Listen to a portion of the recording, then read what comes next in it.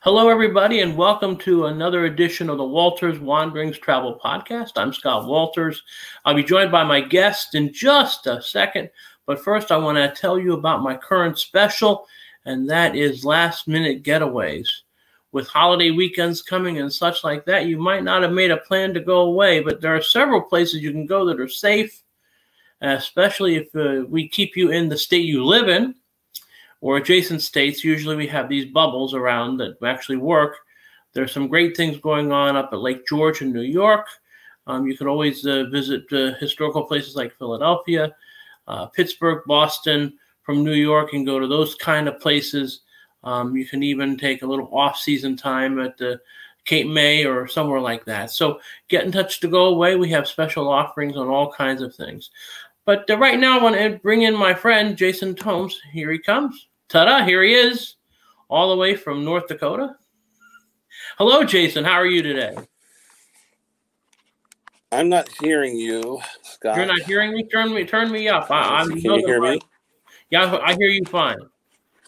Somehow you have to turn me up, I suppose. The frailties of technology. There we go. All right. I was trying to use my mic that I have in my office, but it wouldn't let me hear you again. So. Oh, there we go. So we're all good.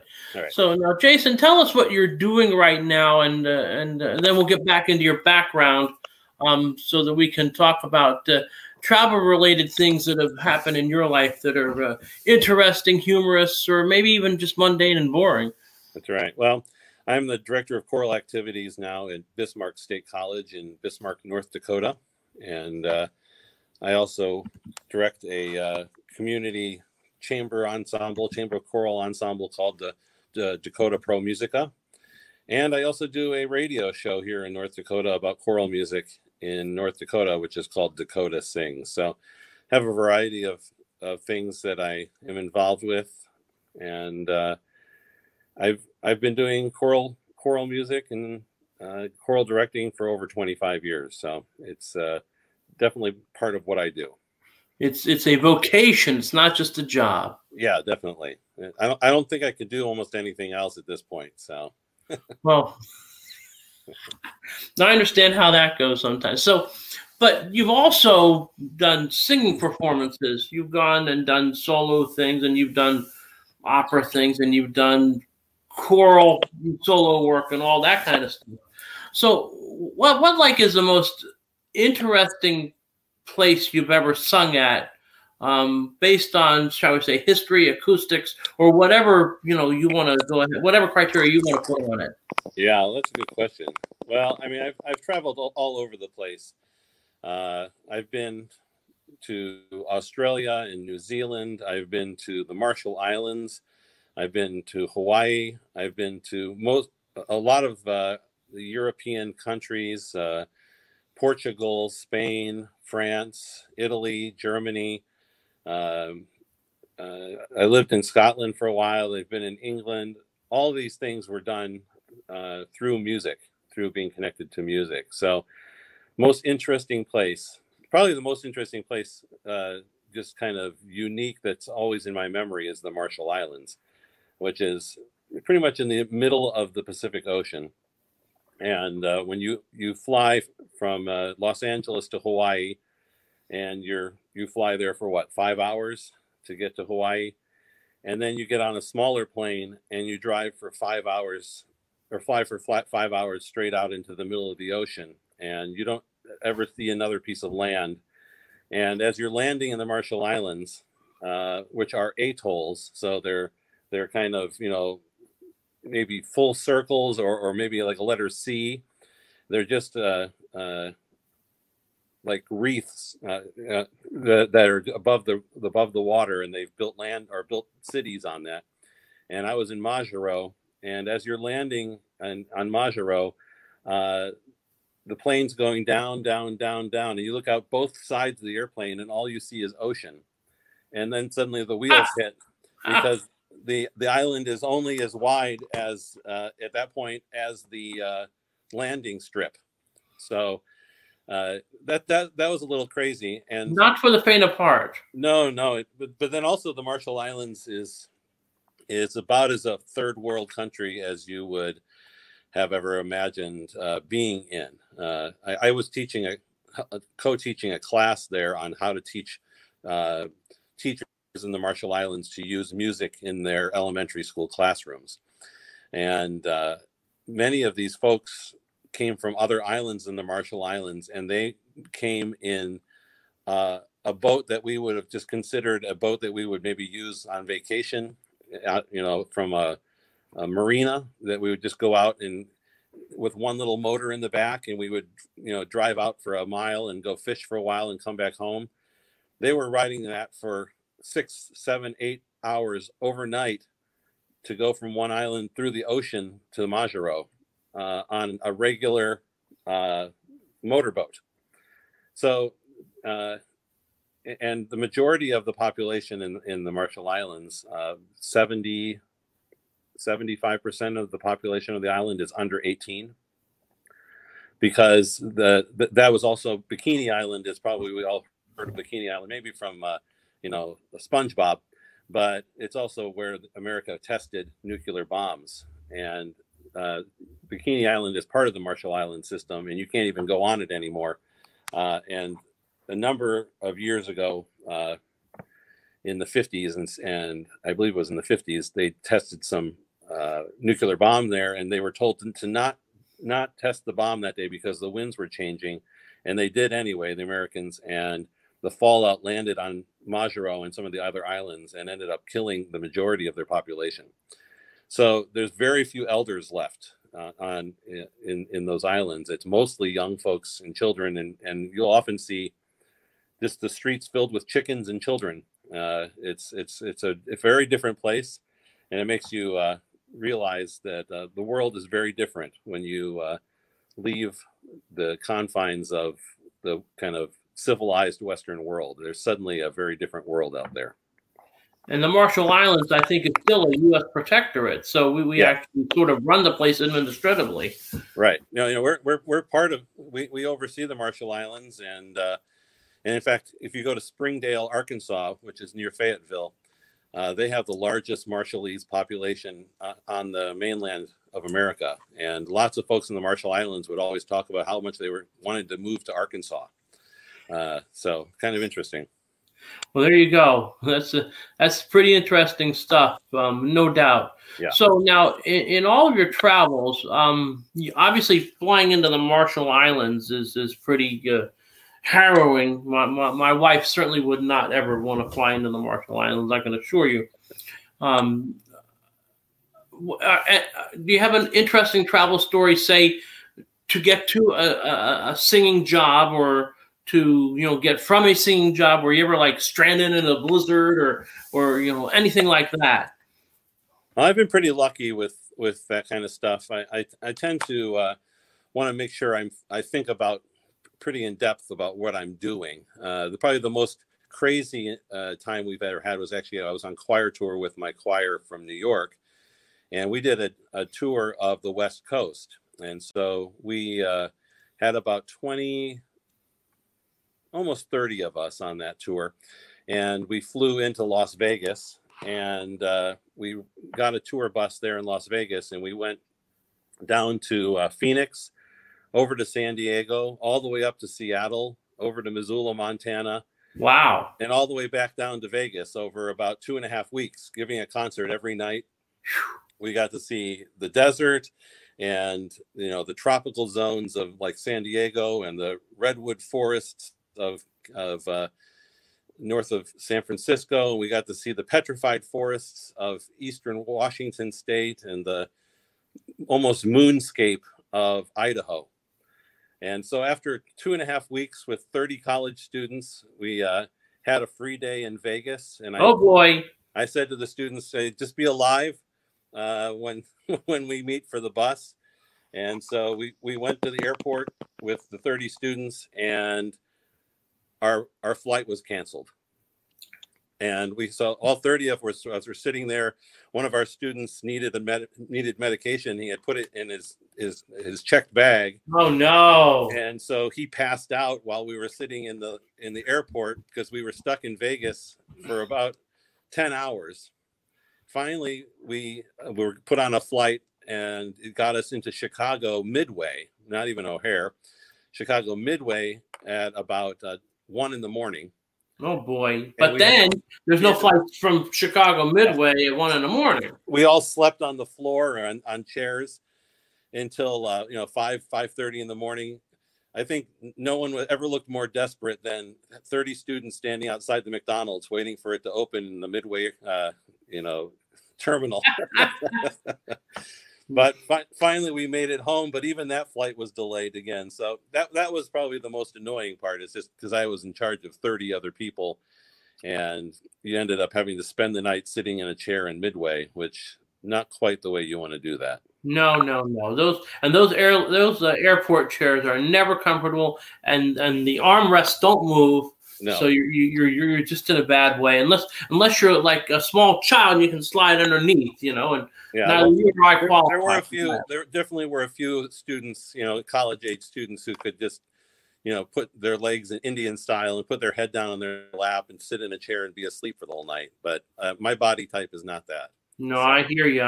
I represent that remark. So I understand that.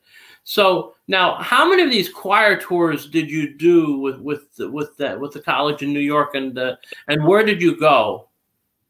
Well, I think we did 15 tours across 12 years that I was touring with the choir. So many years, maybe it was actually even more than that, but pretty much every other year we would go on 2 tours, one during spring break and one in May. And then the next year we would just do 1 tour. And these are all tours that churches hosted us. We would do fundraising at the churches. And many of those years we actually made back all the money that we would have spent on a tour bus.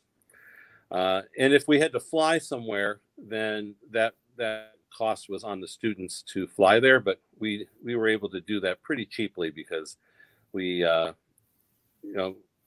did it well in advance. Let's just put it that way. So we were always prepared. And I think that's one of the most important things I've realized from all my touring is I would often know 15 months ahead every place I would be going in 15 months.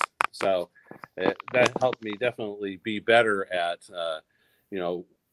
planning for the distances or concerns that I might have. And even if we had some travel delays, we only twice were we ever late for a concert out of 15 tours. And most of those tours were between 10 and 18 concerts.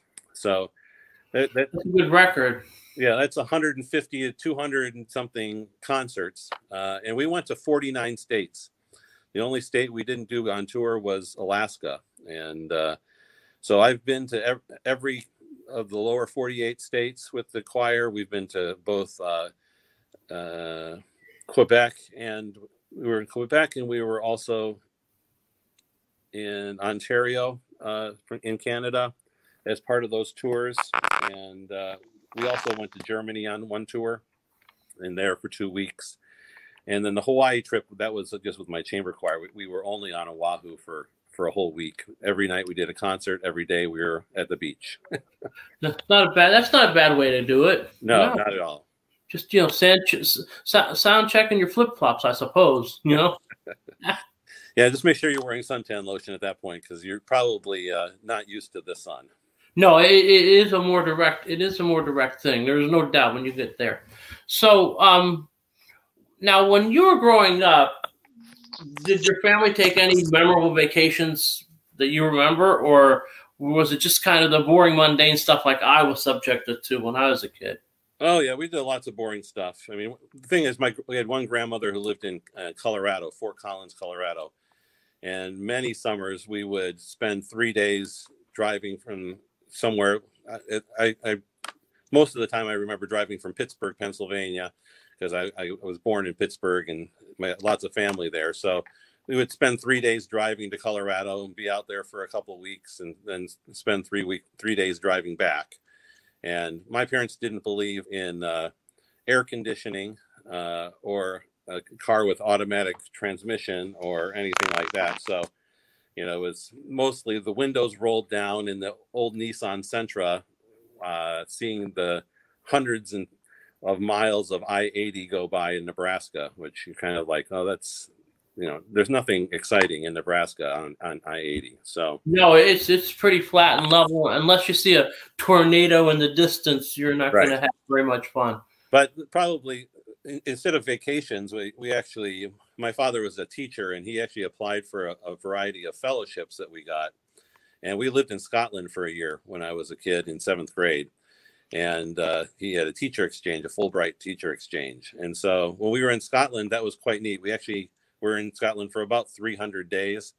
And we spent 40 of those traveling all over Scotland, Wales, and England. Well, that's nice. Yeah. So, we were up at Loch Ness for a week at a camp that my father was taking some students from the high school he was teaching at up there. So our whole family went up to Loch Ness, and that there's definitely a lot of fun with that. And we also lived in New York City for a year when I was a kid, 3rd grade, because my father had a fellowship at Columbia University. So I definitely lived in a lot of places. We moved around a lot when I was a kid.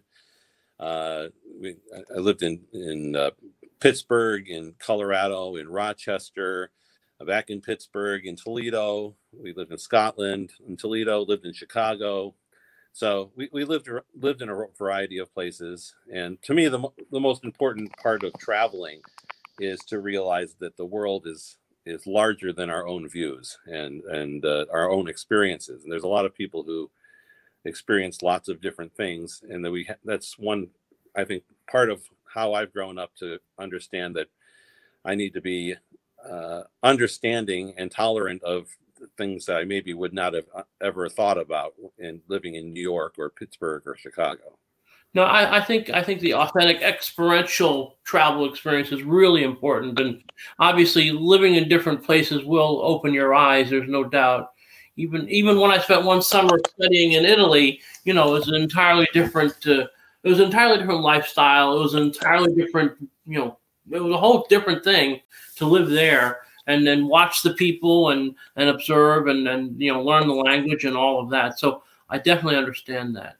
Yeah. So it's true though, and the thing is, I think a more authentic travel experience is always one that you can cherish and have memories of more than say if you go to some sterile place that you might be used to. Mm-hmm. And listen, as nice as those places are, sometimes you still have to open the boundaries a little bit and push that envelope. Well, I think an important part for me has been a lot of times I've been on these, especially when I was on choir tours, I was taking, college students with me who had many times the students who were from my college in New York had never been outside the tri-state area. I remember we would always stay in host families on our trips, but I was at one of the first nights of tour one year. I remember I was in a host family and a couple other students were also there because there was a nice big house. And the host father said to one of our students, "Oh, so where have you lived? Where are you from?" And he's like, "I'm from New York." He's like, "Oh, well, where have you lived in New York?" He's like, "Oh, I've lived all over the place." He's like, "Oh, really? Where?" He's like, "I've lived in Manhattan and the Bronx and Queens and Brooklyn." No, that doesn't quite qualify for all over New York. I mean, he hasn't even gotten out to the Nassau-Suffolk County border. Yeah, and that was the thing. The host dad that's New York City, and he's like, "Oh," but that was that student's entire life had been in New York City. Right. He over 4 years of being in choir with me, that student actually explored about 25 different states, and I have a lot of students who connect back with me on Facebook or talk with me, and they say, when these little surveys come up on Facebook and it says, what states have you been in or where have you gone? They say, 90% of those is because I was in choir. And it's just really neat because when I would plan a tour, I would always make sure that we had some kind of educational purpose, or we had some way to connect to where we were going. So this probably comes from my father. When we went to Scotland, before we moved to Scotland, I was required to memorize Scottish poetry, know about Scottish foods so that I could identify them. I would have to know the different types of folk dancing, strathspiels and all these different things. And I had to learn some songs. And I've taken that with me almost everywhere I've ever gone. If I'm going to go somewhere, I want to learn something about where I'm going first, so that I can try to, for myself, experience an authentic experience there. So, know a food that I need to try, or know a restaurant or place that is famous that you can't miss. So, for instance, we went to New Orleans a number of years ago on tour, and all we had in New Orleans was about 6 hours on this choir tour. But I had done a whole bunch of research about all the different foods.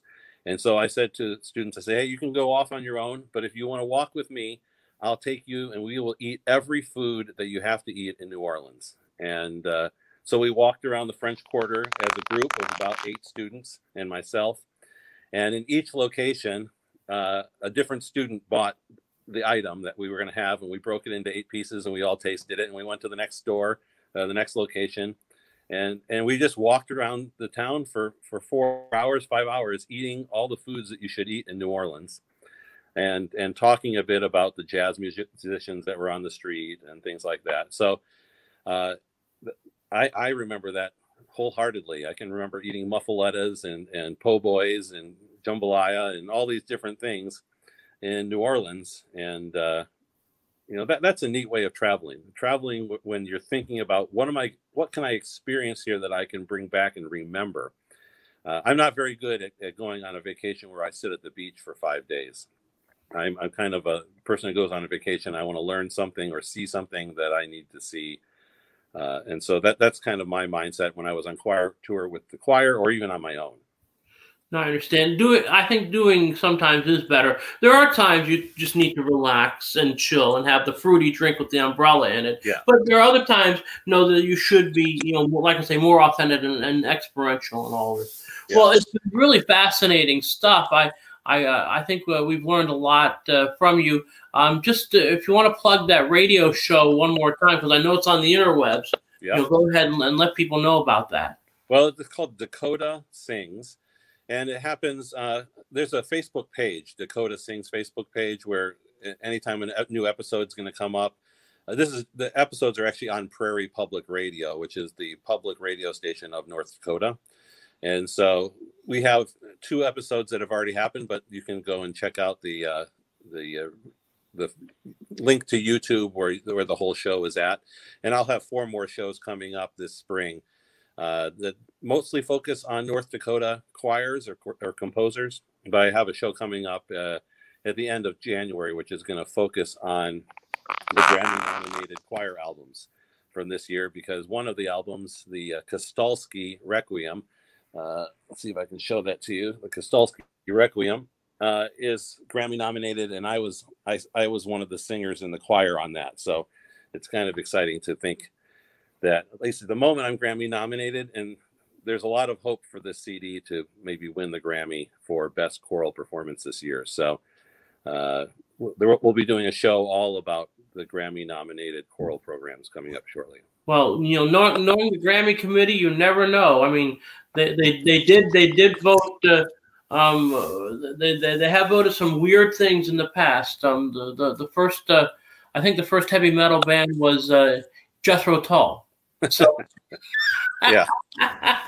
Well, but it's also interesting that the groups that don't get in. There's a group called Capella Romana based out of Portland, and they have the #1 selling choral CD in the Billboard charts this entire year.